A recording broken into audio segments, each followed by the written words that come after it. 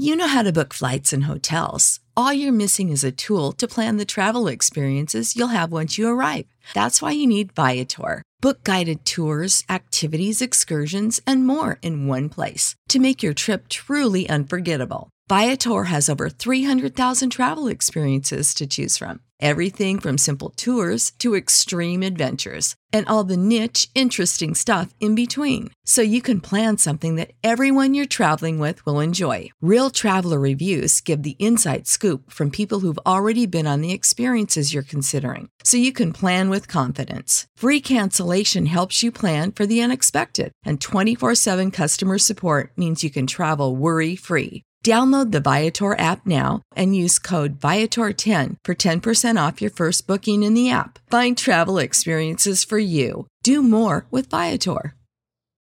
When you need mealtime inspiration, it's worth shopping Kroger, where you'll find over 30,000 mouth-watering choices that excite your inner foodie. And no matter what tasty choice you make, you'll enjoy our everyday low prices, plus extra ways to save, like digital coupons worth over $600 each week. You can also save up to $1 off per gallon at the pump with fuel points. More savings and more inspiring flavors make shopping Kroger worth it every time. Kroger, fresh for everyone. Fuel restrictions apply.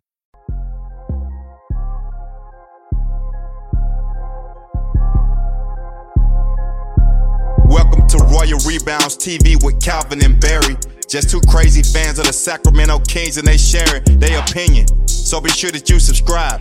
It's for the fans, by the fans. Whether you chilling on the couch or wildin' in the stands. For laid back conversations about the Kings, subscribe here. Staying down until we come up thinking this gon' be our year. We're here drinking beer, talking about the Kings. Be sure you subscribe so you can hear that bell ring. Yeah.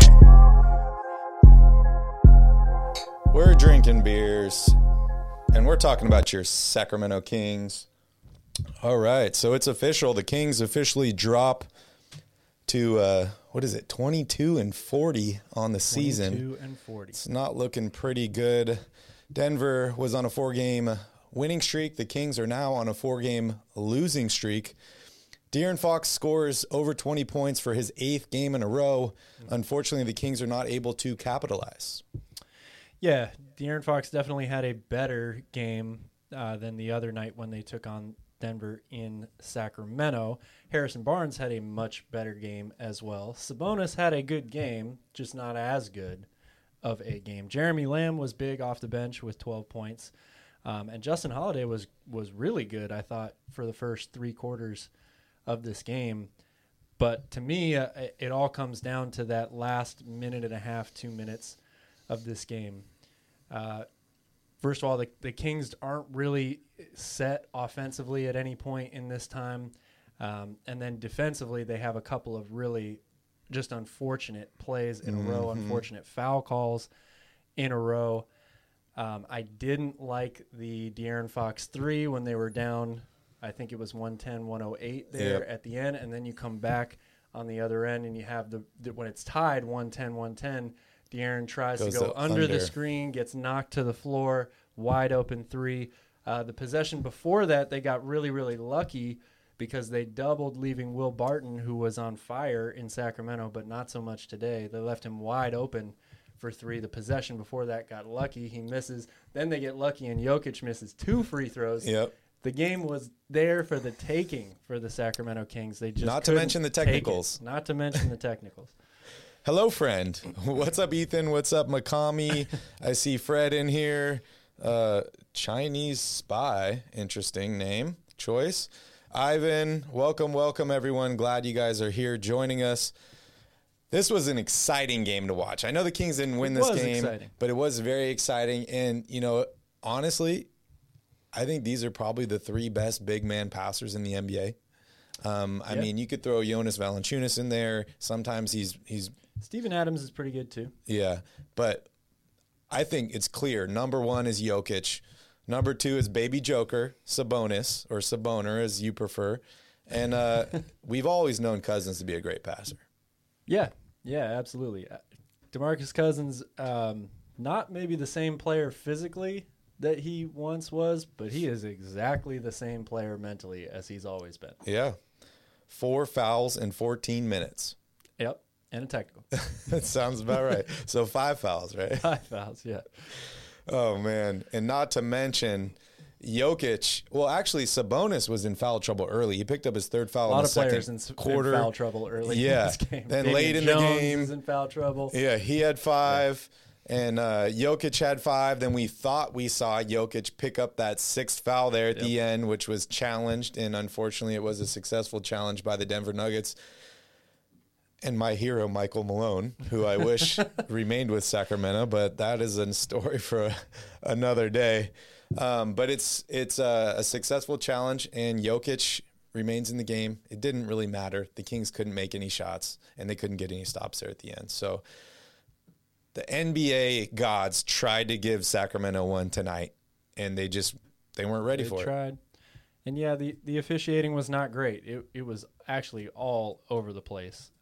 It's not the reason that the Kings lost. I'm never going to put a loss on the officials. But it was very sporadic. I mean, the beginning of the game, it was called so tight. Like, any move you made was a foul. And then basically the whole second quarter, they just decided to let him play. And I just can't stand it when officials do that, because – you saw what the product of that was. A close game late in the game. Now any call, whether it's a no call or a whistle, is going to be heatly contested by the players.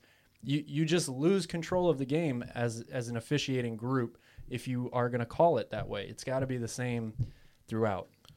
As Jason says, Kings basketball is so stressful. It really is, Jason. Welcome to group therapy. My name is Barry, and this is Calvin, and we're Kings fans, and we have a problem. Yes, we're not licensed therapists, but hey, we'll listen to all your problems. Yeah, it's free. Night in and night out. You pay us in likes, and that's all we need. You can super chat us for a therapy session if you like, but if not, that's okay too. So, Cal, we saw Holmes out again with some back soreness. Kings roll out the same starting 5. What did you think of this starting 5? I still like the starting 5. And Justin Holiday today, his play absolutely solidified it for me. I don't think there's no reason to have the conversation right now of should DiVincenzo or should Jeremy Lamb or should Davion Mitchell get the start above this guy. Yep. He is exactly what the Kings need, 3-and-D player. Mm-hmm. I love his ability to play off Sabonis. They're both really, really comfortable with each other, obviously coming from Indiana together. So it's the right starting 5 for me right now. The problem is Mo Harkless, and it's been that problem all season long with him. Wide open 13 more minutes today. Yeah, wide open 3. I think only 4 points. 4 points tonight. Yep. So, it is what it is. When the Kings get a really productive game out of him, they're a much more difficult team to beat, and they still had a chance to win this game, even despite him really making a huge impact offensively. The bench was a little bit better today than it was the other night in Sacramento. So, but yeah, going back to the starters, I love what Justin Holiday brings to this team, and I want to see him remain a starter for the rest of the year. Yeah, I got to give a quick shout out here to DiVincenzo. And just so you know, this is probably going to be the first and the last shout out I ever give to someone who scored 1 point in a game. But DeMarcus Cousins was going right at him, getting in his face, and he did not back down. I love that. That's the type of guy he is. He's not backing down from anybody. So it doesn't matter if he's making shots or not. He's got energy and he's got defense. Right. I still love Dante DiVincenzo. I love his potential and what he could bring to this team, in the future. He's still, as we've talked about before, working his way back into playing shape from really missing a ton of games this season with an ankle injury. He's also with a new group out there. So, you have to give him time. But that being said, Justin Holiday is playing well right now, and he deserves to be starting on this team. I agree. And yes, we did see another air ball 3-pointer by Dante DiVincenzo tonight. Of air balls. But yeah, as I was going to say, Jokic, three air balls? I think. 3 air balls. You rarely see that many air balls in an NBA game. The air was not so thin tonight in Denver. Yeah, apparently it was very heavy, I guess. Speaking of which, Calvin, let's take a look here at the box score. Let's take a look. As you mentioned at the top of the show, De'Aaron Fox and Harrison Barnes going off tonight for the Kings, 26 for Fox on 10 of 19 shooting to go along with 10 assists. I don't know when the last time I saw him in double-digit assist numbers was. And Harrison, another really solid all-around game, 24 points, 5 rebounds, 3 assists, 9 of 9 at the free throw line for him, 5 of 5 at the free throw line for De'Aaron. Even though they failed to convert on some free throws late, that really would have helped them. Not those two guys, obviously, but outside of that, Sabonis, another near triple-double, 14 points, 16 rebounds, 7 assists, 1 steal, 1 block, 1 baby kissed. He does it all, right? Look at the rebounds. Yeah. Look at the rebounds. 12 defensive, 4 offensive rebounds. Yep. And for the second straight game, the Kings were able to, or actually, I'm sorry, Denver out-rebounded them in Sacramento, but it was only by 5. And the Kings have given up such fewer offensive rebounds, obviously, since Sabonis has been in the lineup. And then Jeremy Lamb, 29 minutes tonight off the bench, 12 points. 7 rebounds. 7 more rebounds. He was second in rebounding tonight. I was pretty surprised. We didn't see a starter with more than 5 rebounds other than Sabonis. Yeah. Which, I mean, when you're playing with a guy like Sabonis that's just gobbling them all up in the middle, it's hard to get rebounds. It really is. The thing I really loved about Sabonis' game tonight, only 1 turnover. And that, unfortunately, was at the end there. Yeah. When he not left good timing for that 1 turnover. But you're right, only 1 turnover. And the one thing that I didn't, I've seen Sabonis play a handful of times before he came to Sacramento, but I'll be honest, I really, hadn't watched a ton of him.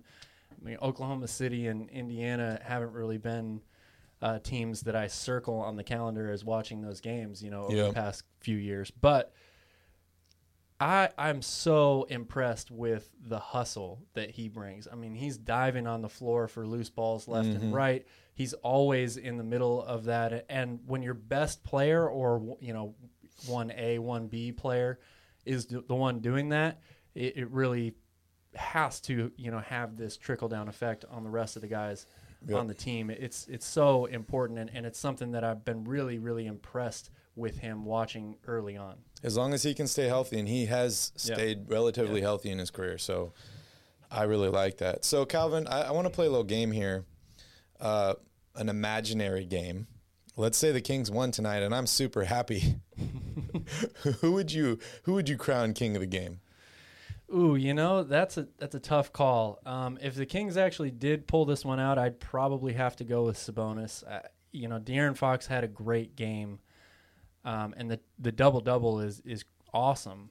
Like I said, it's something that we haven't really seen from him that much lately.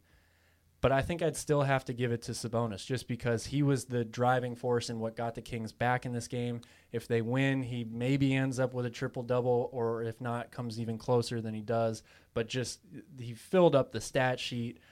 He was the aggressor towards Jokic. He never backed down from him. I would probably have to go with the Ox. Okay, I agree with that. It's not always points that matter. Right. But I love everything else he brings to the court. Well, we just did a poll here, and I see people talking about Davion in the chat. Another disappointing night for Davion Mitchell, at least on the offensive end of the floor. What'd you like, what'd you dislike from Davion Mitchell this evening? Well, he was kind of a no-show today. I mean, he only played 12 minutes, 0 for 6 from the floor. He just didn't really have much of an effect or an impact on this game. So there's not really much you can say that you liked from him here. I mean, it was just another one of those days where he didn't shoot very well, and he didn't really get much of an opportunity, I think, to really get himself in a rhythm in this game just because he didn't play very much. But, when the Kings have gotten deeper, right, after the trade deadline, so when you have guys like Jeremy Lamb who come in and they hit their first couple shots, DiVincenzo didn't have a great game offensively, but these guys are going to get minutes, no matter what. And I feel like at this point, Gentry's just going to say, all right, well, whoever's playing the best out of these guys is going to play. Yeah, I agree. A lot of minutes for Lamb tonight, and I'm not complaining about that because he was playing well. So yeah, he did. He gives the Kings another a reliable outside shooter, which is something. When the Kings hit their outside shots, they were shooting at one point in the fourth quarter, I think 40% from 3. They missed a bunch there towards the end of the game, end up around 30%. But when the Kings are hitting from outside, even if they're not playing that well defensively, they're going to be in games. So having a guy like Jeremy Lamb out there definitely helps his team if he's going to be hitting shots. And 7 rebounds for him again. I'm looking at the team stats here, dead even on rebounds, 45 each. So those 7 rebounds were definitely important for the Kings. I agree with McCamey here. If only Sabonis could get some of those calls, that would really help him out. That was something we talked about, I think on the last podcast, where he was averaging like 5 free throw attempts a game in Indiana, and he hasn't had 5 free throw attempts in a single game this season. Or actually, tonight was his first night with 5 free throw attempts, and unfortunately, he was only able to make 2 of those. So, the Kings still attempted more free throws as a team though than Denver in this game. So, dead even on turnovers too, 12 each. Wow. No, that's you're not including the team turnovers there. I think it's 15 for Denver and 13 for Sacramento, if I'm not mistaken. Oh, yeah, sorry. I was not updated yet. 13 and 15. Yep. Kings didn't shoot well again, 42% from the field and 30% from the three-point line. This is the first time we've seen them dip below 80% from the free throw line in a few games, right? Like, that was a problem they had earlier in the season. They seemed to be shooting free throws well. They weren't getting a lot of free throw attempts as of recently, but they definitely dipped below that 80% mark that we had circled. All right, Pedro, do you guys think that our bench lacks scoring? I think we desperately need scorers, streaky scorers like Boris Hyland or Jordan Clarkson. Oh, Bones Hyland. Bones Hyland, who we saw tonight for Denver. I agree that the bench needs more consistent scoring. I think the guys that they have on this bench are capable of doing that. They just really, they've all been up and down so far. And Davion, obviously includes that. He has played much better. I think, if you look at the first couple months of the season and since then, he's played much better than those first couple months, but he had a very rough game tonight, obviously with no points. They do need more consistency from the bench scoring. And I think you could say that from the beginning of the year. We were all really excited about what this bench could do with Davion and Buddy Hield coming off of it. And then that, just kind of fizzled out gradually throughout the course of the season. So now it's a combination of getting these guys comfortable playing together, comfortable playing in a new system. And so I do think that the players they have on this bench are definitely capable of giving you enough scoring. Yeah. But again, it's time, it's reps.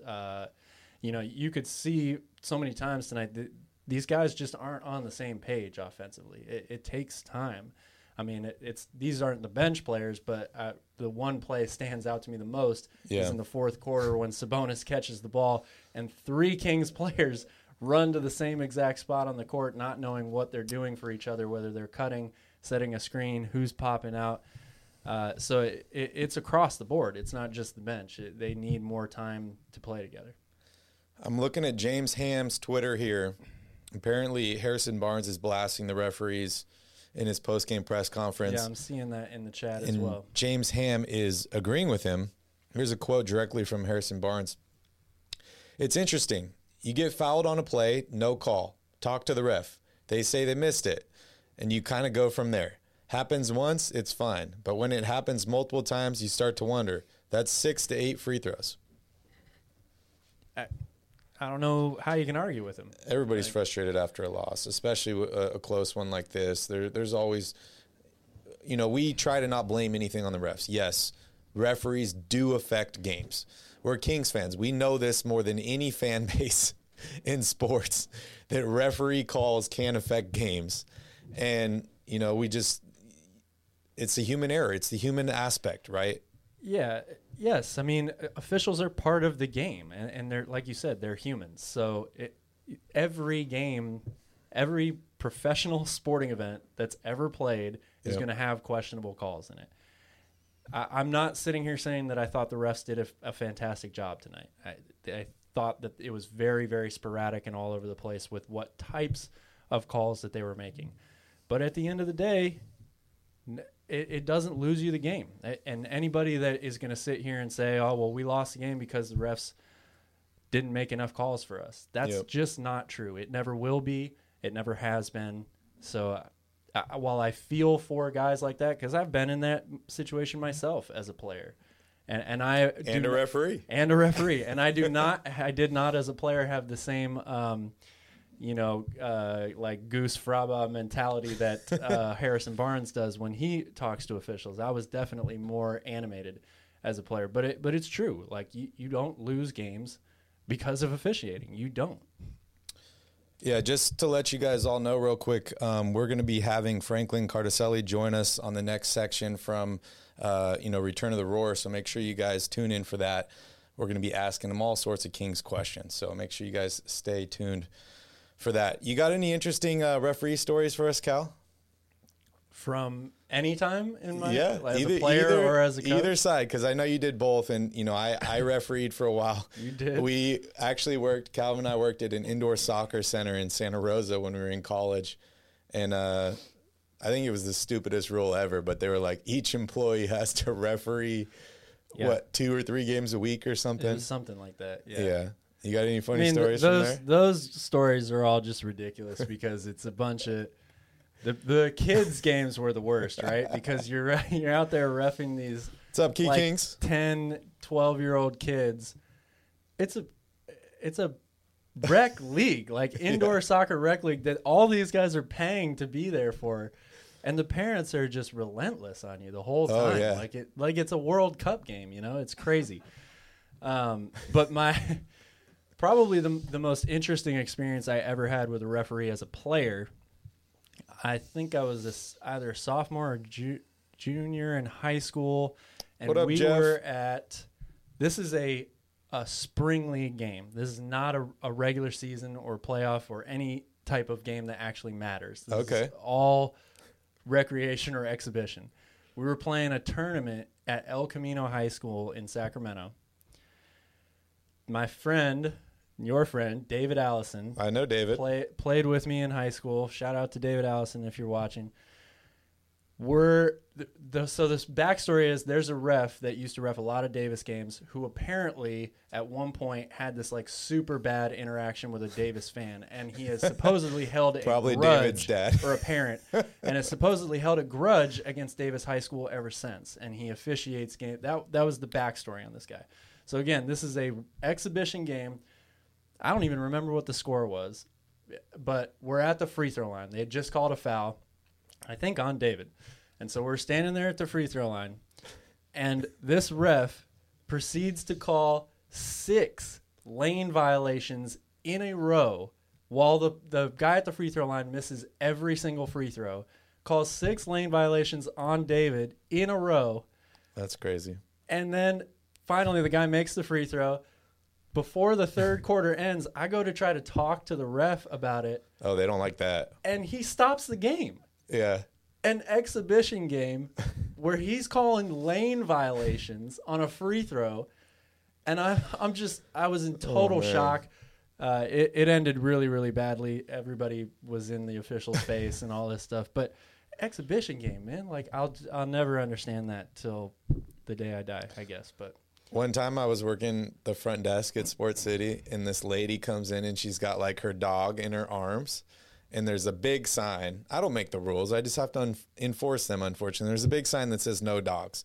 I love dogs. Of course I would want your dog to be in there. And I just point to the sign to the lady, and so she turns around and she walks out. Then like 5 minutes later, she tries to walk back in with her dog under a towel. Like I wasn't going to see it, And I'm like, excuse me, ma'am. Like I see your dog under there. She's banging on the back of the goal because her husband is the goalie, stops the game, and she's like, they won't let Foo-Foo in. Stops the whole game. Everybody's looking at us, and I'm just like, oh my God, what is going on here? It is crazy. What's up, Bryce? Glad you're here. Sorry, we're just telling goofy stories. The dog's name was really Foo-Foo? I don't know the dog's name. Okay. That was a while ago. That was just the stupidest dog name I could think of. So just... Ivan wants to know here, Calvin, choice for coach. I mean, we talked about this so many times. And it's a really tough question, Ivan, because we don't know who's going to be available at the end of the season. So much is going to change from now until the time that the Kings actually hire a head coach. So, I think that any of the names that you're going to continue to hear between now and then make sense to me for different reasons. Kenny Atkinson, Mike D'Antoni, Mark Jones. Or, sorry, not Mark Jones. That would be cool, right? Mark Jones. My dog's name is Stain.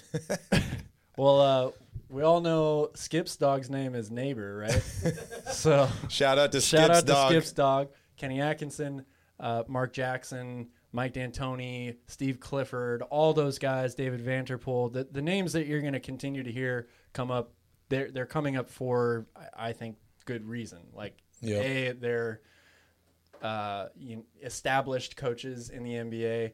They're guys who could provide help in different areas, whether it's defensively or maybe like unlocking the true De'Aaron Fox offensive potential in Mike D'Antoni's case. So a lot will change from now until then. But again, I think that those names are going to be the names that you continue to hear throughout the whole process. And coaching's not the only thing that they need to change. They need to add some more talent. And I think Monty has commented on that in the last press conference, saying we have our pick. We're going to be aggressive in the offseason. We're going to make something else happen. But for me, coaching needs to change. I want to see Monty's guy. I feel like we're finally getting to that point where it's like Monty chose the team. He chose the players. He chose the coaching staff. So now it's on him, right? Like, I'm ready for the Monty era to officially be in. Yep, it's time. Jim says, we need shooters, trade for Seth Curry. Would you give up a 2023 first-round pick? If that's all it took to get him, yeah, absolutely. I don't think you're going to get your hands on Seth Curry at this point, though. Yeah. Brooklyn, he's exactly what a lot of teams need. But unless you've got a guy like like James Harden, you're probably not going to get Seth Curry. Oh, man. I mean, they already have so many guards. We just talked about it tonight, why Davion didn't get very much time, right? There's all these guards. Like, they need to figure out exactly who they're moving forward with. For me, if I look at this roster, I say Fox is going to stay, unless the only way I'm trading Fox is if I'm upgrading, right? So I'm getting like a perennial all-star or something. So Fox is probably going to stay. I think they're pretty committed to DiVincenzo. He's going to be a free agent. Obviously, it comes down to what he wants, right? Like if he goes out to another team and signs something crazy like $18 million a season or something, he's not going to get $18 million. I'm just saying, crazy things happen sometimes. It's true. John Wall's getting paid $50 million to not play this season? Ridiculous. Yeah, but John Wall. Okay, never mind. Not a fair comparison, I would say. But I'm just saying, as Cousins would say, it's getting ridiculous out here, man. It's getting ridiculous. Vinny, we need a button for that. It's getting ridiculous button. Yeah, we need a button for that. But I would say DiVincenzo's probably going to stay, right? They're pretty committed to him. I would expect him to, yeah. I expect him to probably move into the starting role. So I would say it's probably him and Fox. I don't know what's going on with Mitchell. We saw him play great when he was starting. He was playing great. Mm-hmm. And then you got, Barnes is probably going to stay unless they move him for an upgrade. Sabonis is going to stay. So we just really need to figure out that wing position. That's the most important thing for me. I would love to add guards. Yes, we need scoring. Yes, we need shooting. We need all that stuff. But if I'm giving up a first-round pick, I'm going to address immediate needs. And that's either going to be upgrading one of these guys to get another all-star or filling that wing position. Yeah, the wing position is the biggest one to me. I mean, it's been my biggest area of need for them all year, whether it's a legit starting power forward or, another smaller wing that is like a combo guard but at the forward spot. Somebody like a Harrison Barnes that can play both positions, versatile, good defender and good shooter. Dennis, I think that game was where he fouled out. And then he walked off the court, and then they rescinded the foul, and Cousins came back on the court. And it was it was right before All-Star weekend. Yeah, like he didn't get selected or something like that. It was something crazy, but he was upset. Google the clip. It is hilarious. It's him and KD Christensen Hunter. I think so. Hunter Christensen, whatever. At that which time, one? I don't know what her last name was, but Oh, and Ivan throws in Terrence Davis in here too. I Yep. like Terrence Davis a lot. Yep. I wasn't even thinking about it's him. still a very crowded backcourt. Yeah. Monty's going to have to shuffle some of these guys around and upgrade. All right. I think I'm going to get Franklin in here. Anybody else you want to talk about in tonight's game? I saw Trey Lyles play great, 7 points in the first half of this game. We haven't really seen much from him this season so far. Yeah, that's true. You really haven't seen that much of him, so it's still kind of unclear what you're going to get from him, I think. I was just super impressed with Aaron Gordon. I think I tweeted it out earlier during the game, but he's one of the most underrated players in the NBA, I think. I don't like Aaron Gordon. Do. I know you don't, because I told you a couple years ago we should trade Bagley for Aaron Gordon, and you were like, what? Aaron Gordon? No. I'm like, no, Bagley's going to be way better. Aaron Gordon is a great player. Dude, I mean, the guy is – talk about versatility. I mean, he guards everybody from Steph Curry to power forwards. Like, the fact that they trust him defensively to play small guards on a nightly basis, he's really improved his outside shot. He was super efficient today. He's a really versatile defender, a good rebounder, great athlete, as everybody already knows. I like him a lot. I've always liked him. I don't. I liked him in the dunk contest, and I still thought he should have lost that one. But, hey. All right, here. No Josh Jackson again. No Metu. Yeah, just Lamb just ate up all the minutes. And as you mentioned, Damian Jones was in foul trouble. Oh, I wanted to give a shout-out to Alex Len. Damian Jones really does not like to play against Jokic. He gets owned. I want to give another shout-out to Alex Len. I know he's got a lot of stuff going on in his home country, Ukraine. It's big shout-out. We didn't mention it. Yeah. On what day was that? Thursday. Very tough situation for Alex. And I have no idea what I would do if I was in his position. Oh, yeah, me neither. No idea. I've got a lot of respect for the guy. Hello, friend. Who are you? I like your name. Rashawn Holmes is out with back soreness again, unfortunately. All right, I think Frankie's almost here. But, yeah, I really like Trey Lyles. I think he's got a lot of potential. I mean, I like anybody that comes from San Antonio. I really do. Yeah, and, I mean, he was in Utah before that, so that's another very solid organization with a good coach. And so, yeah, I mean, he's definitely got some stuff that he can provide for this team. The question is, you know, what should you really count on from him on a nightly basis? Yep. All right, guys, we're going to take a quick break here, and when we come back, we're going to dive a little bit deeper into the Sacramento Kings with our special guest with Around the Crown.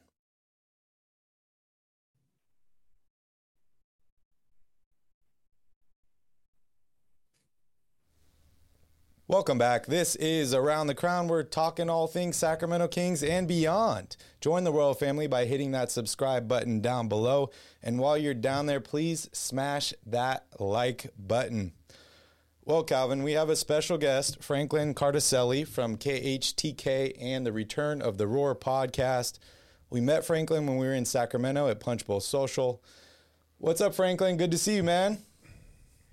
Guys, thanks for having me on. I wish I was coming on after, a win, but it's good to see you guys again. This time without the bowl, but maybe next time, we can get something going at Punch Bowl. Yeah, dude, that would be awesome. Right. Good to see you, man. Thanks for joining us. We were really hoping for a win tonight because these are so much more fun, right, after a win? Yeah, I mean, it's funny whenever I go on other podcasts or people come on ours, it's always after a loss. It's very rare. We have, I think Brendan Nunez and I, my buddy Chris and I, who we have a podcast together, and Brendan got on after the Clippers game, I think back in December, and that's the only podcast I think we've recorded happy. So I'm sorry, I'm not here under better circumstances. Hey, but, it's not your fault. We're all here hoping for the same thing, right? So, yeah. So I want to hear your we first. Need a good luck bowl. I want to hear your first thoughts on the game tonight. Hey man, it was fun. It was a fun game. You see them come out and fall flat in the first, like we kind of see normally. The defense is still, to put it lightly, a work in progress. But I was really happy to see the changes they made in the second quarter, and pretty much the whole second half up until that kind of last 3-4 minute span there, the defense looked good. It's just you see what these good teams do, like Denver down the stretch. It's what good teams can do. They can close these games out. They look composed. They don't panic. And even some of the Kings players that are a little more experienced, like Sabonis down the stretch with that turnover, and there was some questionable calls, I'll say. I just saw again the replay of that screen that Jokic set up for Monty Morris on that 3-pointer. But you can't hold on to those too long because they did have a chance to win the game. But overall, no silver linings really, or morale victories at this point in the season. But I've been more disappointed from games this season, so I liked it. Awesome. Yeah, I think we've all been more disappointed at certain points of the season than tonight. It's always good just to be in the game, right, late in that game. And you're right. I mean, a couple calls here and there, maybe it's a different story. I also think if De'Aaron tries to go over that screen instead of under it, maybe there's a better chance that he gets that call instead of, retreating back into the paint. But that's another topic for another day. I'm curious from you if you have any type of insight into the Richaun Holmes situation. All we hear right now is that it's a lower back soreness. It comes at a particularly interesting time, right, where he's slowly falling out of the lineup. Do you have any other information, or in your opinion, do you think that there's something more going on behind the scenes, whether it's a physical injury or he's just kind of falling out of touch with this team and is maybe a little bit disgruntled, I guess? I mean, it's a variety of things, sure, but to just put it out there, the back thing is legitimate. He's having some soreness in his back, and that's for this case right now. But obviously, Rashawn's gone through a lot this season, both on and off the floor. He had some personal stuff a while back. He obviously has gotten hit in the face more times than Rocky Balboa this season. He loses his starting spot in the rotation to an all-star in Sabonis. It's been a rough year for him. It's kind of a lost season at this point. With 20 games left, it's hard to see how he can realistically come in and put together a stretch that would make you feel like he's played to a standard he would be happy with himself, which is both in and out of his control. Like we said, the injuries are tough, and that's going to be frustrating. And losing your job's tough too. So, yeah, it's interesting timing, especially after Alvin Gentry did say that to practice the other day, he had his best back-to-back showings of practice he's seen in a long time. And he was speaking very highly of him, both at practice to us and then on my boss, Nick Cattles' radio show. He said that, hey, Rashawn's going to be a part of this team when he is able to play. It just so happens right now the back soreness is a thing. But you definitely could have used a guy like him tonight to combat Jokic in the post. And Damian Jones, he has aspects of his game that are very, very valuable to the Kings. But we've seen him guarding Jokic is not easy for anybody. But Damian Jones has especially had a hard time. But it'll be interesting to see what happens on Monday. If Rashawn isn't able to play on Monday, maybe that raises a few more eyebrows. But from everything we've been told and heard or seen, it's a legitimate it's back soreness. But overall, tough year for Rashawn. Yeah, I agree. It is a really tough year. And as you mentioned, I was just like, every time, it's almost comical how much this guy's getting hit in the face and like hit in the eye. And that's no disrespect or anything at all. It's just like, come on, man, just over and over. Like, how bad is your luck that this keeps happening to you? I think we all expected him to be moved before the trade deadline after losing his starting spot. I want to know from you, is this, or whatever happens through the rest of the season, how is that affecting his trade value? Do you expect him to be traded in the offseason? And ultimately, what do you think he is worth? I still believe he's going to be traded in the offseason. I think that the team was trying to do so prior to the deadline. And you saw how long the Hornets waited to make a deal for Montrezl Harrell. I do think that's a team that's been longly linked to Rashawn. I still think he could bring back either a high-end rotation piece or or a first round pick, probably a mid-late first round pick at that. But I don't think his value has been diminished too much this season. Again, it's been injuries. It hasn't been a knee injury or a foot injury, anything scary that you see in big men. It's just been bad luck. Like you said, it's been the same eye. His right eye got clobbered. Just he missed some time for a laceration, and he comes back and gets hit in the same eye. The goggles haven't really helped him out. It's hard. It's hard to be hit. Being hit in the face isn't fun, especially. I mean, I can't imagine what it'd be like to be hit in the face by Mo Bamba and other guys in the NBA that have hurt Rashawn this year. So I believe his value isn't diminished. He's a guy who's on a respectable contract. He's still fairly young. He's 28 years old, under team control for 3 more seasons. It's going to be interesting to see how it unfolds, but I would be pretty shocked if the Kings went into next season with Rashawn, especially because you have Alex under contract still as a backup center. You have a guy like Damian Jones who will be a free agent, but I know the team really likes him. And I personally have liked what I've seen from Damian Jones as a backup center. The fact that he can stretch the floor and he's athletic. He's a guy that the Kings could roll with next year. But it's kind of crazy how fast things change from the day Rashawn signs that new deal to where he is now. But we've seen things can change very quickly, like we saw with the Tyrese Halliburton situation and a million others in the NBA. That nobody is untradeable at any time, and in basketball or any sport, really, things can change at the drop of a hat. So, I would be pretty surprised if Rashawn was back with the Kings come October. Yeah, I agree. Since we're talking about the offseason, I get the sense. Save big on brunch for mom, all in the Kroger app. Get half gallons of delicious Kroger milk for $1.29 each. Then get flavorful Tyson natural boneless chicken breasts for $2.49 a pound, all with your card and a digital coupon. Shop these deals at your local Kroger today, or tap the screen now to download the Kroger app to save big today. Kroger, fresh for everyone. Prices and product availability subject to change. Restrictions apply. See site for details.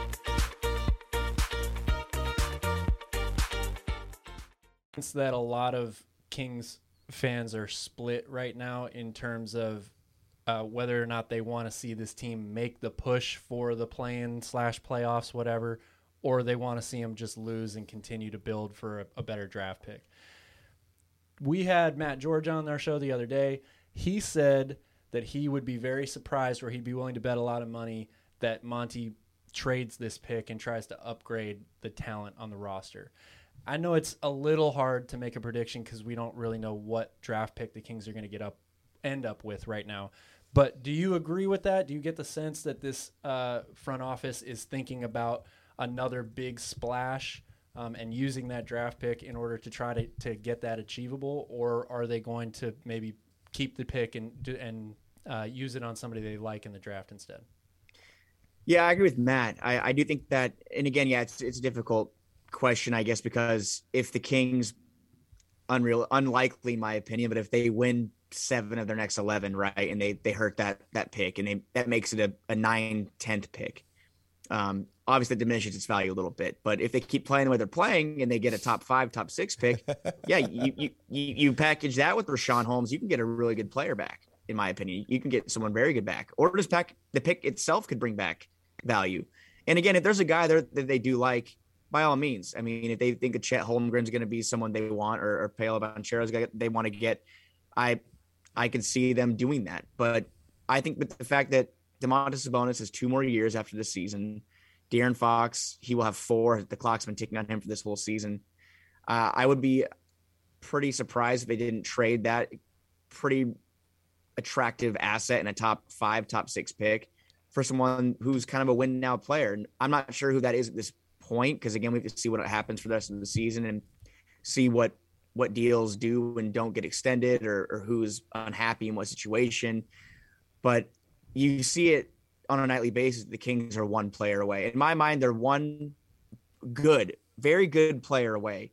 And obviously they need more shooting. That's also something that needs to be addressed, because the 3-point shooting just has not been there since they traded away Buddy and Tyrese. But they're 1 high-end rotation piece away, I believe, from being a 6 to 8 seed.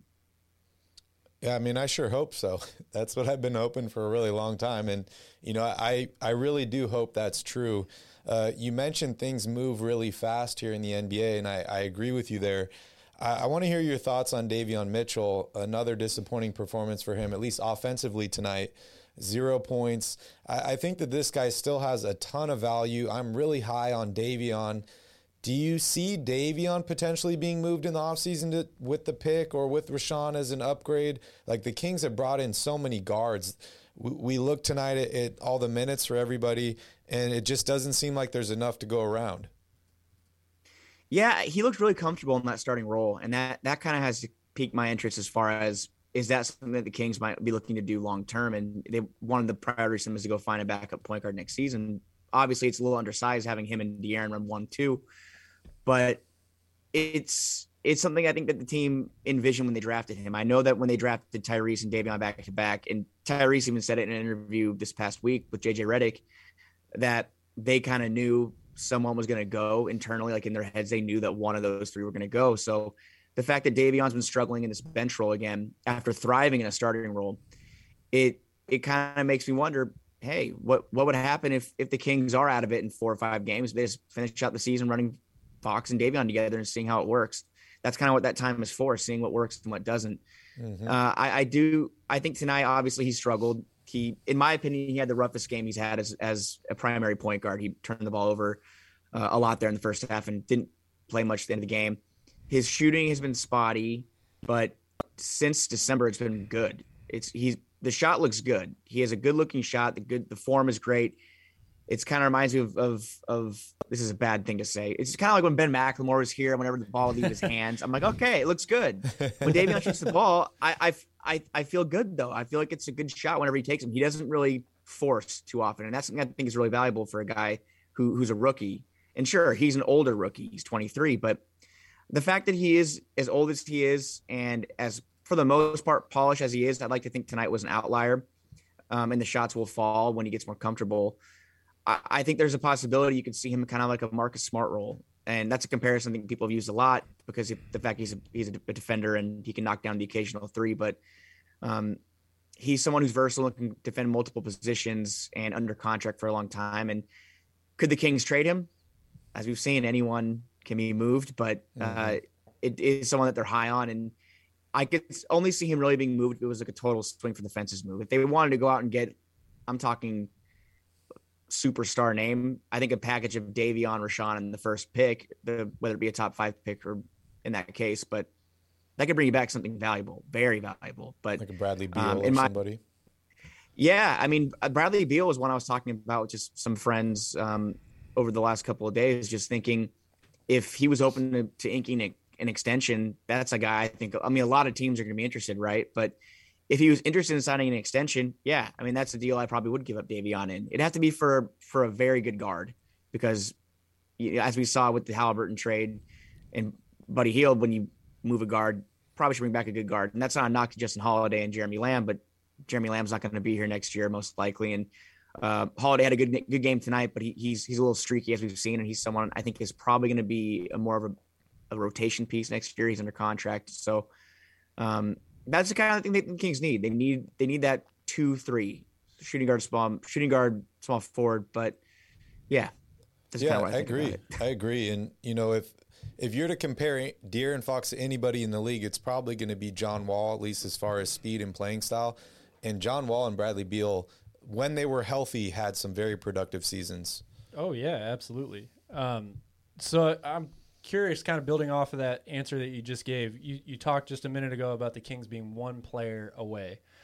Let's just say for a theoretical situation here, the Kings this offseason, whether it's free agent or trade, they could acquire anybody out there that they wanted. Who is the person that you think you would go after as that one guy to put them over the top? Because I tend to think that it's more of a forward than a guard. People's names like John Collins, Jeremy Grant keep coming up a lot. Bradley Beal would be fantastic. I'd love to have Bradley Beal. But if you had just one player to pick out there to kind of complete this lineup, who would it be? Well, the Boston Celtics probably would hang up the phone, but I think Jaylen Brown is someone I've always been really high on. I mean, of course, that's super unrealistic, but I think that's that kind of player for sure. And John Collins is one too. I was really interested to see if they could make a trade for him. And that's someone that could be traded. I know that he's played a little better since the All-Star break, or not the All-Star break, excuse me, since the rumors died down prior to the deadline. But there's a lot of things going on in Atlanta and a lot of things at play. And you've seen the reports that he isn't fully happy taking a back seat. And obviously here he wouldn't be the guy either, but I think making him a guy with Fox and Sabonis would make them a three-headed monster that could probably go up with a lot of good teams. So obviously Jaylen Brown is not that realistic, but I think a realistic one, and you guys said it already, John Collins, I think that's someone I would go after hard because I think he's someone that could be available. Other people that might come up and could be available, that's something I think remains to be seen until what teams finish where and what situations happen as far as contracts go. I do know that, Jeremy Grant was one I was open to. It seemed like that was one that was potentially going to get done. And I talked myself into that possibility just because of the fact he is one that's long and can defend multiple positions. And, but then again, I'll talk myself into almost anything sometimes. Hey, we're Kings fans, Frankie. That's what we do. Yeah. We talk ourselves into stuff all the time. Yeah, I grew up that way too. I was talking myself into Jimmer Fredette and a lot of things I didn't want to. Hey man, Jimmer Mania, that was a thing, man. Yeah. It was. I think I was in high school at we were at a college basketball camp, and our buddies and I were so excited about it. And I don't think any of us, being 15-year-olds, didn't even know who Kawhi Leonard was at the time, and that's just completely it's a sad thing to look back on. It was a Facebook memory that popped up, and it said Jimmer Mania on this date in 2011. Oh man. It's tough looking back at this stuff, but yeah, I can talk myself into most situations, but then I try to kind of give myself a little bit of unbiasedness. I think Jeremy Grant would be a decent get. It just depends on how much you can give up for him. And now the fact that he has 1 year on his deal and the fact he's looking for an extension too, right, which I think was one of the biggest holdups in the Kings trading for him, was the fact that he wanted more money. That could change things a little bit, but if it was a hypothetical Rashawn for Jeremy Grant swap, I don't think I'd be that mad at it. I don't think that Detroit would go for that, but that's one thing I probably would not say no to. Yeah, I agree with that. I think one of the most consistent things that I've heard from Kings fans this season is that they're unhappy with the coaching, right? Whether it was Luke Walton, whether it's Alvin Gentry, everyone's been screaming from the rooftops, we want a new coach. We want a new head coach. I'm not going to lie. I'm with them on that. I was never happy with the Luke Walton hire in the first place. Nothing against Luke. It's just that he's a Laker, man. I hated him from the start because I grew up watching him sit on the bench of the Lakers and watch the Lakers destroy us. But if you were to choose an ideal candidate, I know this is a tough question because a lot of things can change in the next couple months as far as guys getting fired and guys being available. Is there a coaching style that you think fits this Kings roster as of now? And is there a guy that's on the top of your list? Yeah, the Kenny Atkinson, obviously he comes from winning organizations. He's someone I think the Kings will look at for sure this offseason. Again, granted that they don't go on that 7 of 10 run I was telling you guys about, or whatever. If the Kings make the playoffs, I think I've heard there could be a vesting option in Alvin Gentry's contract. If they make the actual playoffs, he would come back. But again, that's probably a 1 in 100,000 chance that happens at this point. So they have to make the plan and win both games. But Kenny Atkinson's a guy that I like a lot. I've been hearing a lot of good things about Sam Cassell, just about how he will be looking for a job and that teams will be interested in him. And he's someone who's been assistant coaching for a couple of years now, and someone that I think is respected in the league. And obviously we know what he brought to the table as a player, just that kind of pedigree as a veteran. Bringing that kind of guy in, hard-nosed, defensive oriented, either of those guys really on the defensive side. It'll be hard to bring someone in that's worse defensively than Luke Walton and Alvin Gentry have been, which is kind of a bonus. But it's so interesting to me that the Kings have gone probably 9-10 years without a legitimate coaching search. When they hired Dave Yeager, they brought in a couple of guys for interviews, and then Vlade immediately just hung up the phone on those guys and called Dave Yeager and hired him on the spot once he became available. And obviously, Luke Walton was his buddy from the Lakers when he played there briefly, hired without a search. So it's nice that Monty's going to get a chance to get his guy who fits the ideals of him and the rest of his front office, Wes Wilcox. if they want to give Joe Dumars a call, if he's around that day, which we see him now and again, it's nice that they'll get to pick their own coach. And those are the guys that kind of pop out to me the most. Sam Cassell, Kenny Atkinson. I heard, I don't know how legitimate that is, that Mike Brown might be a guy they look at. I don't know how I feel about that. The Kings do have this, mostly ownership has this total fascination with becoming the Warriors, which I don't understand why that's still a thing. Everybody wants to be the Warriors, right? Yeah, I mean, are they going to try to be the 90s Bulls next or the 80s Celtics? Yeah. It's just you can't replicate these things. Vivek did say that Nick Stauskas was big like Clay and shot like Steph. That's another thing that I remember a lot. Ouch. Seared into the brain.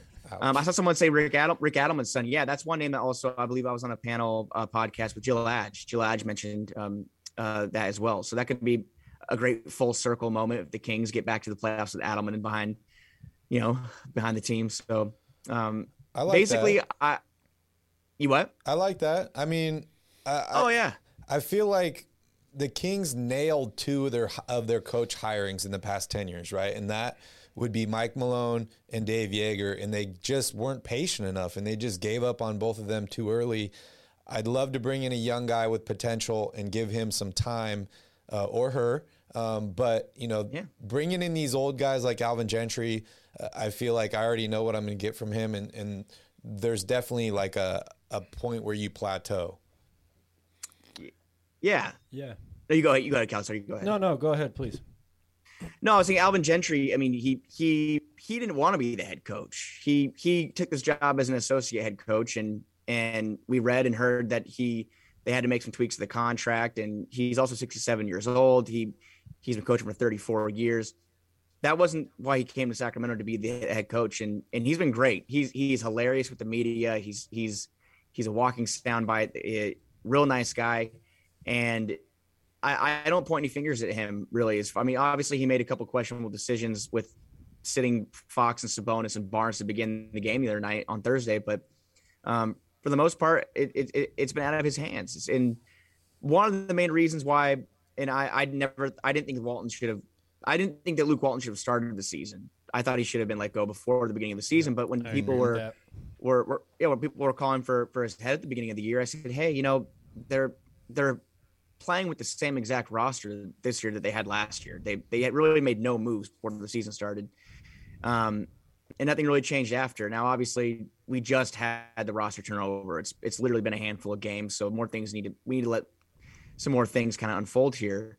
And this upcoming week, in my opinion, is the biggest. Every game is big, obviously, but the next three games, in my mind, they're huge. Yeah, Pelicans, Spurs must win. They have to go 3-0 over the next three, which is a lot to ask for. You got OKC Monday, then you get that back-to-back Pelicans Spurs. So the roster looks different. But again, back to the coaching, Gentry probably won't be here at the beginning of next year. But I just wanted to kind of just put out there how much I think that how great he's been with the team and the guys, and taking this challenge that he didn't really ask for head on. And the team will be better for it next year, bringing in somebody else. But hey, you have the cards that you're dealt, and Walton did it. Didn't last. Gentry did it, and obviously he struggled too. But it's gonna be nice for a change. Tough spot for Alvin Gentry. He was put in a very tough spot, and I talk about setting people up for success. He was not set up for success, but he did his best, and I got to give him a shout out for that. Yeah, I'm with both of you. I think that people are blaming Alvin Gentry a little too much, in my opinion, for the way that the team has performed overall. Certainly, he's not completely void of any blame. He's the current head coach on this team, so he deserves a little bit, but I think people are giving him maybe the short end of the stick. I do want to ask you, though, about playing style right now. With the way this Kings team is playing, we've heard, ever since the beginning of this season, they're going to play fast. They're going to play so fast. They're going to be the fastest team ever, blah, blah, blah, blah, blah. And then Alvin Gentry takes over, and it's like, okay, now we're really going to play fast because Alvin Gentry was the guy that did the 7 seconds or less, all that stuff. Yeah. I'm curious to know from you, since they've made the trades, I think they can still play really fast. I mean, Sabonis is a guy that can actually take and start the break off of a rebound. There aren't many centers in the NBA that can really do that, especially one that's as good of a passer as he is. Do you think that this team could or should play a little bit faster than they are right now? Yeah, I mean, they have speed. And like you said, Sabonis is a guy who can play, it's a point center. And I feel very comfortable watching him bring the ball down. It's better than pretty much anybody on the Kings roster over the past 2 years that hasn't been named De'Aaron Fox or Tyrese Halliburton. Just seeing him on the break, how comfortable he looks. Obviously, we know that De'Aaron Fox has probably the top speed in the league. Davion Mitchell is a guy who has underrated speed too, and obviously didn't really have the handle or the playmaking tonight. He had some bad passes and some bad decision making. But the idea that they could run faster, yeah, they obviously could. Now that's where it might come back to coaching a little bit. As far as I don't know what Gentry and the coaching staff's telling these guys to run, or wants them to run out of timeouts or run half court sets and whatnot, or on fast breaks. But it's when you have De'Aaron Fox, Davion Mitchell on the team, and you have a guy like Sabonis that can kind of run the floor, you should run every single play. You should be running, and you see it happen when they want to, and that's why it's kind of frustrating. You see De'Aaron Fox kind of hit that switch where he can just blow past everybody, and obviously that takes energy, that takes effort, and you can't do that every single play. But other guys should be able to step up, and that might be more of a personnel thing as far as getting guys on the team that can do that more often than not. But you have that core, you have that speedy playmaking core in Fox, Mitchell, and Sabonis, and the outside of that, there isn't too much speed on the team with Halliburton gone. Buddy's a guy who did run. He led the NBA and miles ran, or was top 3, I believe. He never stops running. So you subtract those guys and you bring in some other people, and that might be what's hurting the pace a little bit. But I think it's kind of getting a new coach in there and getting a new scheme and getting what you want your players to do out of the timeouts, what you want your players to do off of a made basket by your opponent. Those are things you need to figure out because it's different each time. Yeah, they got to figure something out. At least, like early on in the season, if you were to ask me what was their style of play, I couldn't really tell you because it was so inconsistent. At least now it seems like they're trying to build something, but I do think that they need to bring in a new voice, a new coach that has to start from scratch. They need their own training camp. They need to put a system in place, and then Monty will be able to sort out the rest of this roster and say, hey, this guy doesn't fit. Maybe we need to upgrade here. What do we need to do here? I'm really excited for Monty to finally have that become his team, right?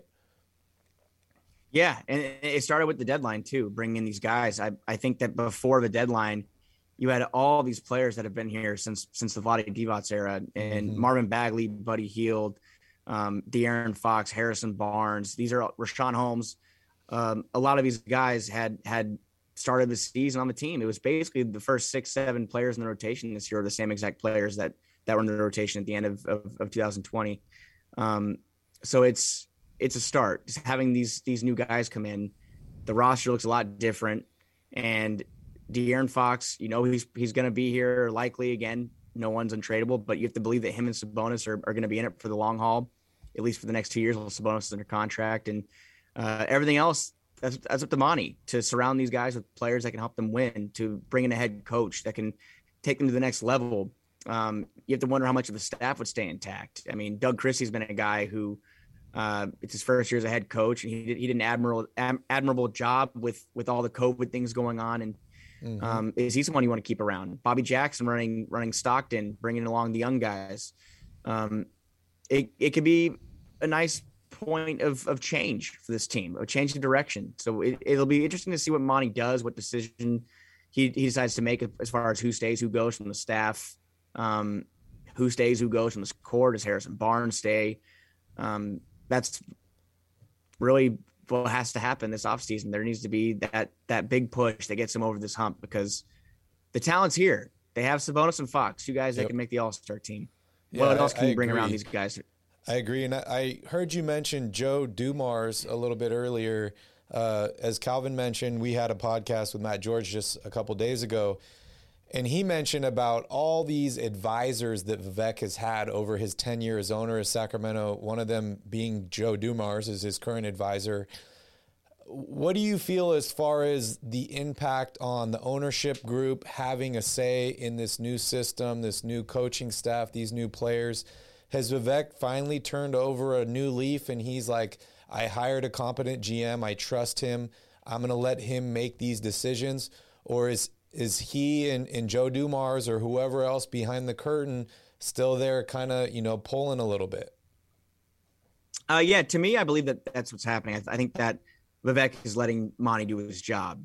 I don't think if Vivek had and again, I have no knowledge to support this. This is just in my mind. I believe that Vivek would not love trading Tyrese Halliburton, a player who is as marketable as it gets for this market in Sacramento, as far as jersey sales, fan favoritism. Monty made that move because that's the guy that he wanted, and that's the guy who he believes in that can take the team to the next level. And that's one thing that made me kind of think when it happened. One of my initial reactions and thoughts was, wow, that was Monty on his own. Like, he made that move. He said, I'm trading Tyrese Halliburton and bringing an all-star center. Whether the fans like it or the ownership likes it or not, this is what I believe in, as an analytical guy who comes from a winning organization where they made the playoffs 8-9 years straight in Houston. He has faith in this move working out. And I think that that shows that the front office isn't as – it's not – Vivek's not meddling like he used to. And you've seen these advisors, they come and go. You've seen Chris Mullen come and go. Joe Dumars is in and out, as we know. He's not a guy that is in Sacramento. He's not in Sacramento. He's out of Sacramento more than he is. So that's music to my ears, some peace man. of mind. That's music to my ears hearing that. I really hope that's the truth. And, I kind of see that too. I as soon as that Halliburton trade went down, I was like, this is Monty McNair doing his thing, right? Like, he realized something needed to happen. Tyrese has got to be one of the most beloved Kings players of all time, which is crazy considering his, short amount of time here in Sacramento. But he was definitely a favorite player of mine. I can't, I don't think I've even talked or ran into somebody that was not a big fan of Tyrese Halliburton. I guess you could say Leo was call him a role player or whatever, but he does whatever he wants there. But I got one last question for you, Frankie, and I want to thank you so much for joining us on the show. We really appreciate it. I know we planned to have you on a few days ago, and we had some other things going on, so we appreciate you coming tonight. But my last question for you is, and I ask this to all of our guests that we have on the show, it's a difficult question. Is there a way the Kings can finish this season and be successful? Is it possible? Is it not possible? But is there one thing that you can see from this Kings team through the rest of the season that makes this season a success to you? Yeah, and some people might say this is kind of what the Kings have been doing for the past 16 years, having guys that are putting up numbers and they don't mean anything. But in my opinion, Fox and Sabonis working out. And you've seen what they've been doing on the floor together. Tonight, both double-doubles, Sabonis almost triple-double. De'Aaron scored 20 points or more in every game they played so far. Seeing that dynamic work, in my opinion, is one of the biggest takeaways for the season. As far as this works out the last 20 games, knowing that this core, this duo, you have a guard and center that can play together and they play together well. That's a huge plus going into next season. And I was telling someone today that this beginning next season with Fox and Sabonis on the roster, it already has me more excited than I've been for the past couple of years, knowing that you get to start the entire season with De'Aaron Fox and Domantas Sabonis on the roster. It just kind of makes me feel a little more hope than I would have had without it. But obviously, I would love it if they could rip off a run here and make it interesting. I would love it if they can make it interesting for the play-in. Like we talked about, I think they're trading the draft pick, and I know that the players have said it and players believe it. They don't care about that. They want to win every game. You hear them say it every night. We hear them say it at practice. They aren't convinced about where the Kings are going to pick next year because a lot of them don't even know if they're going to be here next year. They don't know where they're going to be playing. All they want to do as athletes is go out there, compete, and win. And games like tonight, I feel good about that. If the Kings play every game like tonight and they lose for the next 20 games, I mean, morale victory, sure, but I'll take that. The fact that they're fighting every night, they're competing, they're playing well, they're getting beat by teams that are better than them. That's something that I think I can take as something to build off of. Competing against these good teams, having your core of Fox and Sabonis and watching them play well, setting yourself up to win by building that culture of we're not going to get rolled over and get smacked in the mouth like they have been for most of the season. That's where things change. And obviously winning is a part of that too. And it may come, it may not for the last 20 games, but you can start with how you play each night and how you play together. That's just kind of where I think that, that my priorities lie. Yeah, that's a good answer. Good point, man. Good point. Real quick, Frankie, before we get you out of here, are you a 2K guy or a video game guy at all? You know, I just started playing 2K about a week ago, and I'm on career mode, and I'm enjoying it. I was kind of like down on it for a minute, and now when I get done with you guys, I'm probably going to play a little bit. My guys just starting to get good. Well, then I need you to do me a favor. The next time you see Kyle Draper, can you please tell my man what the B button means? It breaks my heart that he uses it incorrectly every single time he's on a telecast. I will pass it along. I'll pass it along. Thank you. Or you guys should just tweet at him. I'm sure he'll get back to you on Twitter. Okay. Yeah, that's right, a good idea too. So we let everybody know that you do the Return of the Roar podcast. Is there anything else you want to tell anybody about yourself, about what you're doing, how they can reach out to you or find you or listen to you anymore? Yeah. So, I mean, obviously, I'm on Twitter. If anyone wants to come talk to me, I try to get back to a lot of people as long as you're nice, or not calling me names. But I'm on Twitter. My name's kind of hard to spell. You can see it right there on the screen. Cartos. You see it. It's tough.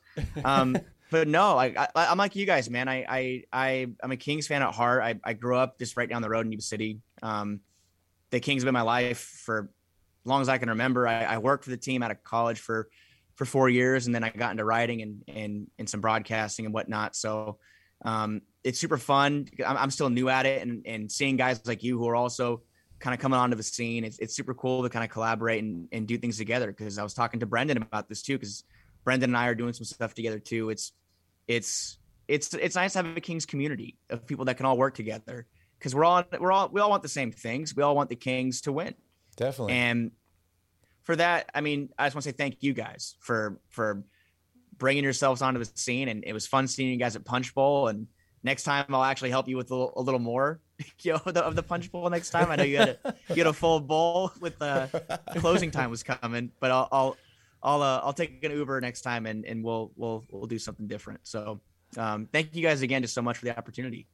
Yeah, dude. No worries. Much appreciated, man. Much appreciated. I think the next game will be March 18th versus the Celtics. So hopefully we can see you, around that time. That'd be awesome. That's a Friday night, man. I'll see you guys then. All right. Awesome.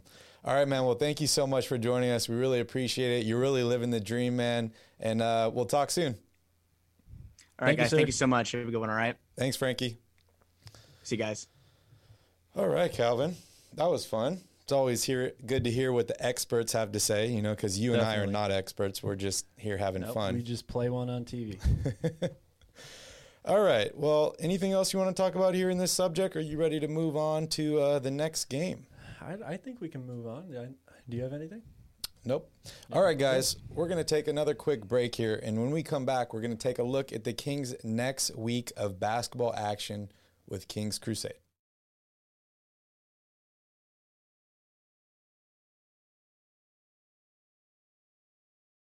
Welcome to Royal Rebounds, a Sacramento Kings YouTube channel for fans by fans. The Kings continue their crusade to hopefully stop losing games and maybe make it to the playoffs eventually. Next up is the Oklahoma City Thunder. If you're a Kings fan, make sure you hit that like button down below, and please consider subscribing to the channel. So, Calvin, as Frankie mentioned, the next 3 games are must win. They're very important. But before we jump ahead, you can really say, like he said, every game from here on out is a must-win. Yep. But before we jump ahead here, next up is the Oklahoma City Thunder. Yep. Let's hear your keys to the game. All right. So these first 2 keys, I may keep them as the same keys to the game for the rest of the season because when I watch the Kings, it always comes down to two things for me. Number one, guard the three. Number two, communicate better on defense. They do those two things, they're going to be a much better team. It's just that's just the way we are at this point, right? Number three, so the Thunder do have some injuries right now. It's uncertain whether or not some of these guys are going to be back on Monday. Lou Dort is currently out right now. Josh Giddey is also listed as day-to-day.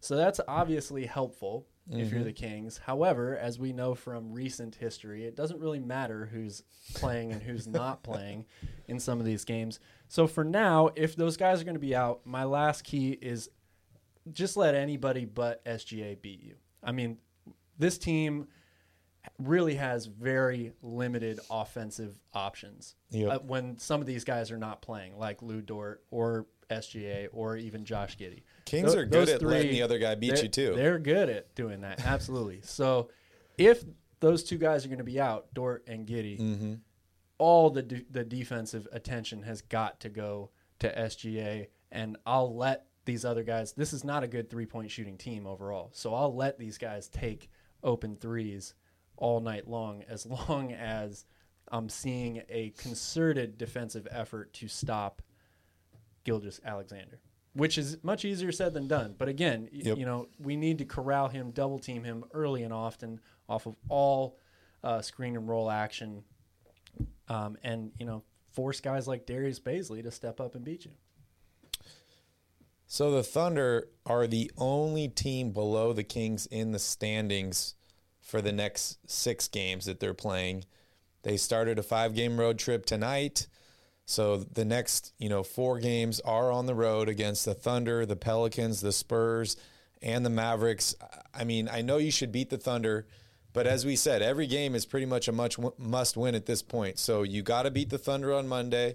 You got to beat the Pelicans on Wednesday. Zion, we still don't know what's going on with him. I think it's fair to say he's definitely not playing on Wednesday.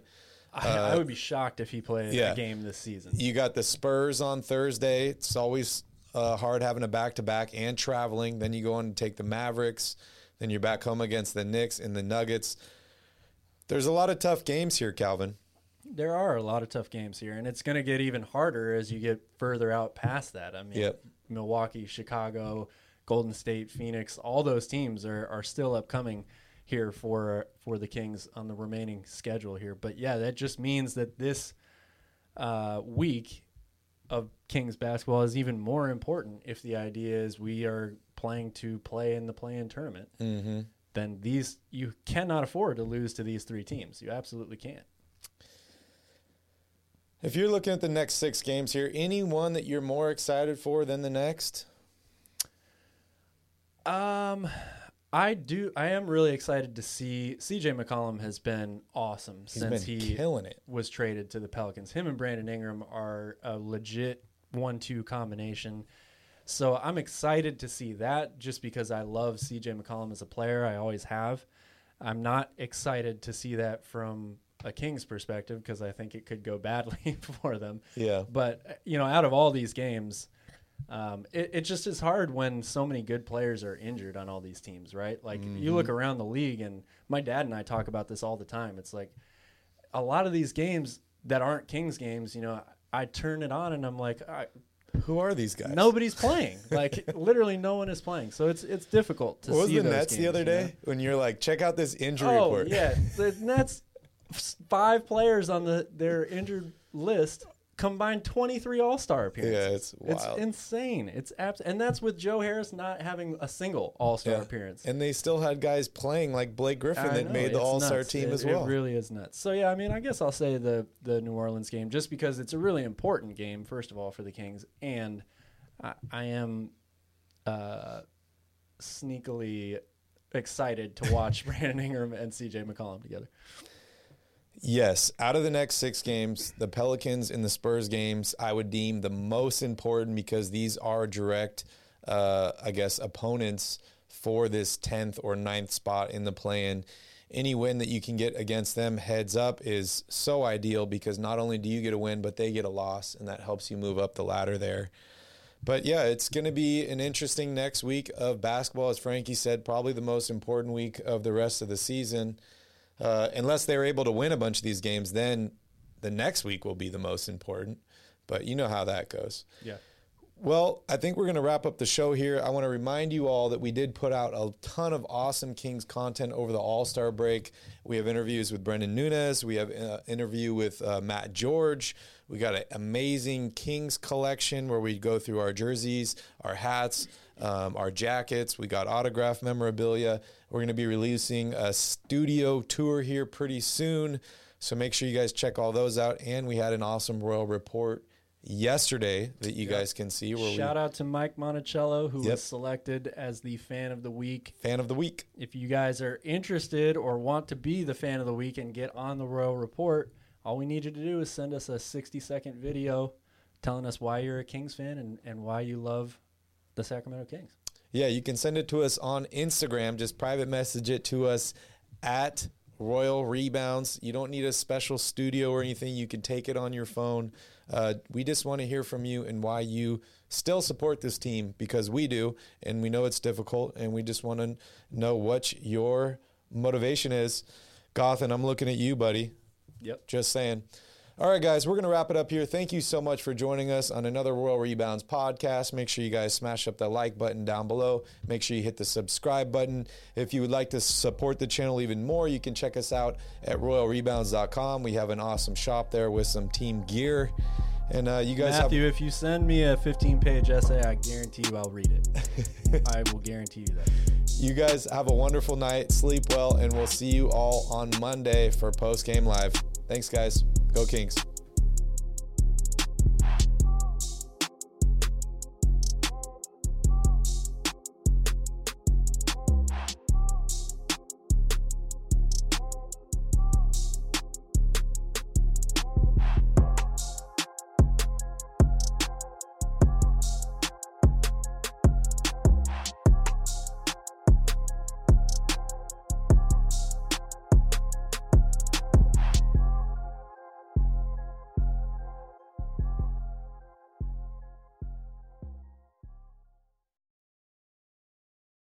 Save big on brunch for mom, all in the Kroger app.